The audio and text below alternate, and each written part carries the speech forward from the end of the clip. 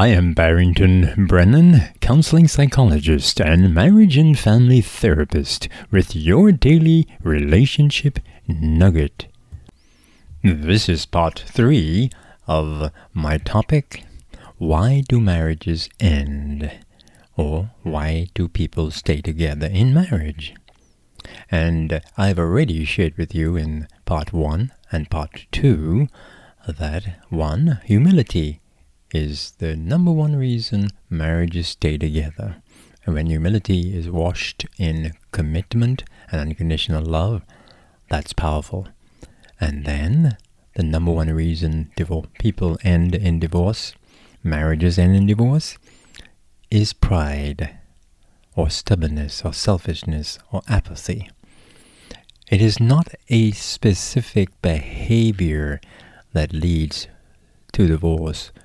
Ultimately, it is pride or even deception. Someone repeatedly doing the same thing over and over, and the other partner gives up. I have had couples that have done terrible things to each other, but they were humble enough and wanted to repair the relationship, and they're still together. On the other hand, I have couples who dissolve the marriage over something very simple, like spending too much time on the telephone or coming home late or whatever, and because they were too stubborn and pride to resolve the issue. It's quite interesting, isn't it? So let me continue. I am sharing that the majority of individuals who got divorced in the Bahamas during the years I shared in my research on the grounds of cruelty did so because of emotional exhaustion and pain due to years of complaint and frustration caused by a spouse's refusal to change. This is what my research finds out. It's not the actual act itself, but the refusal of the partner to change. And what caused that? Pride. No, I have not investigated the couples in the National Statistics on Divorce. No, I haven't.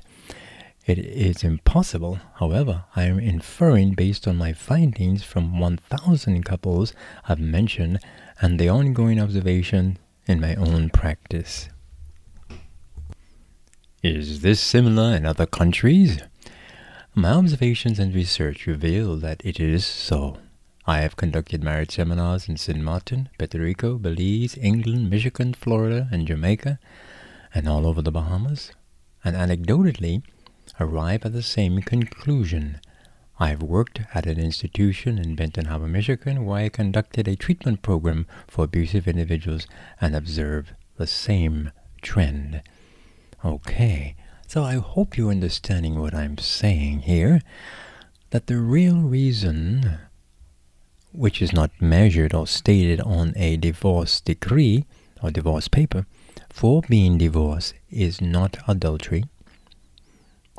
It is usually stubbornness or pride. So let us go on and listen to some more. Here's another source of my hypotheses.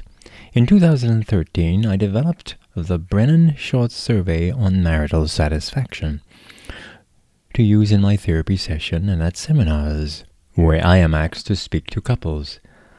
The purpose of the survey is to simply ascertain the satisfaction and dissatisfaction in the following areas: romance, time spent together, intimacy, and friendship.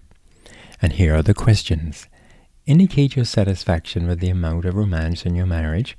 Indicate your satisfaction with the amount of time spent together doing fun things, dating and relaxing. Indicate your satisfaction with the intimacy in your marriage. Indicate your satisfaction with the friendship in your marriage. The individual will select one of the following to indicate his or her satisfaction in the marriage: not satisfied, somewhat satisfied, satisfied, and happy. Over a period of 5 years, the cumulative results of over 1,500 individuals revealed that 90% of individuals indicated somewhat satisfied or not satisfied to questions 1 and 2 in the survey. That is, indicator of satisfaction with romance and also indicator of satisfaction with time spent together. What is even more significant is the results of my exploration during the face-to-face interaction in therapy sessions. I noticed that when an individual indicated somewhat satisfied or not satisfied to the first 2 questions on romance and time spent together, there was also evidence of repeated disregard or respect for change in behavior from one partner to the other. I also noticed that when the complaints continued over years, the more the years of complaint, the further apart emotionally the individuals were from each other, and there was more anguish, pain, and frustration in the marriage. Yet none of these are grounds for divorce in the Bahamas, and perhaps nowhere in the world. What did I say? The number one reason for divorce or marital separation? Pride, deception. And the number one reason or method to keep the marriage happy? Humility. This is why couples stay together. I hope you're finding this very interesting as you think about your life and your own relationship. Let me repeat my startling observations. In the majority of cases, the final reason for divorce was not a specific behavior like adultery, flirting, drinking, drugs, gambling, etc., even though the partner might have admitted to any or all of these.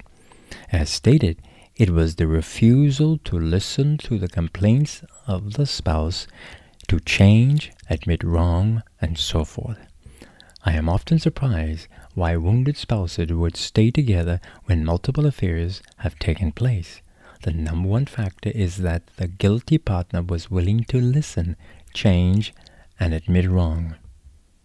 The guilty party shredded the cloak of pride and selfishness and became humble. The wounded partner stayed so long in the relationship, although complaining often, because of a deep and profound love for his or her partner. And you might add to that commitment. Here are some very, very serious, painful scenarios where troubled couples, equipped with humility, fostered healing of the relationship. Listen now. These are the problems that were in the relationship. These were troubled couples, but they had healing in the relationship. Listen to the scenarios. Both partners had an adulterous relationship simultaneously. Then, one spouse had multiple affairs. Then, the wife contracted 2 sexually transmitted diseases due to the husband's unfaithfulness. Here is another scenario. The wife got pregnant for another man. Here is another scenario. The wife got pregnant for another, while simultaneously the husband got another woman pregnant. Here is another one. The wife found out her husband had a child with another woman earlier in the marriage. Here is another one. A spouse stole large sums of money from their own bank account. These are some serious situations. But in these cases, in a large percentage of these individuals stayed together. The healing took place because the guilty partner was willing to stop and evaluate the damaging behavior. The guilty spouse sucked in his pride, and was humble enough to admit wrong, vulnerability, or weakness. Also, the so-called innocent spouse was able to take a deep, introspective look at his or her own behavior to see what part it played in the marital discord.